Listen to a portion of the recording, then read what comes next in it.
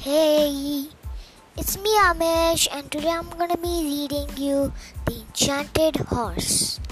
Once upon a time, during New Year festives in Shiraz, a town in Persia, an Indian came to the Sultan riding a decorated wooden horse.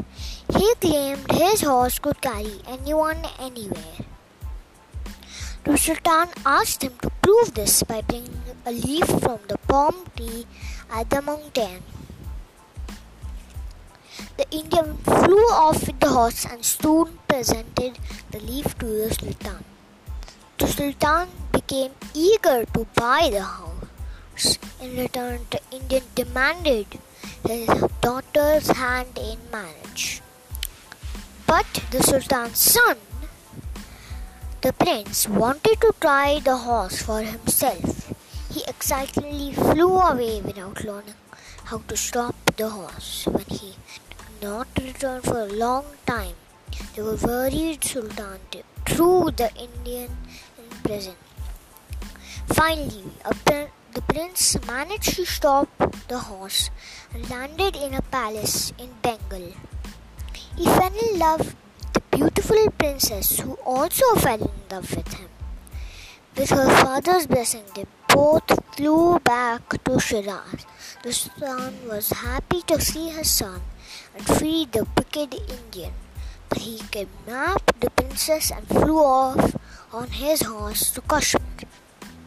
When he saw the lovely princess, the king of Kashmir also wanted to marry her, so he got rid of the wicked Indian.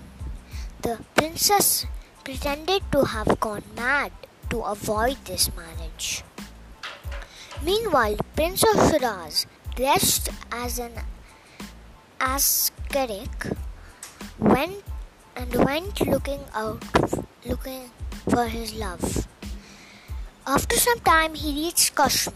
He came to know about the king's desire. He quickly thought of a plan to rescue the princess.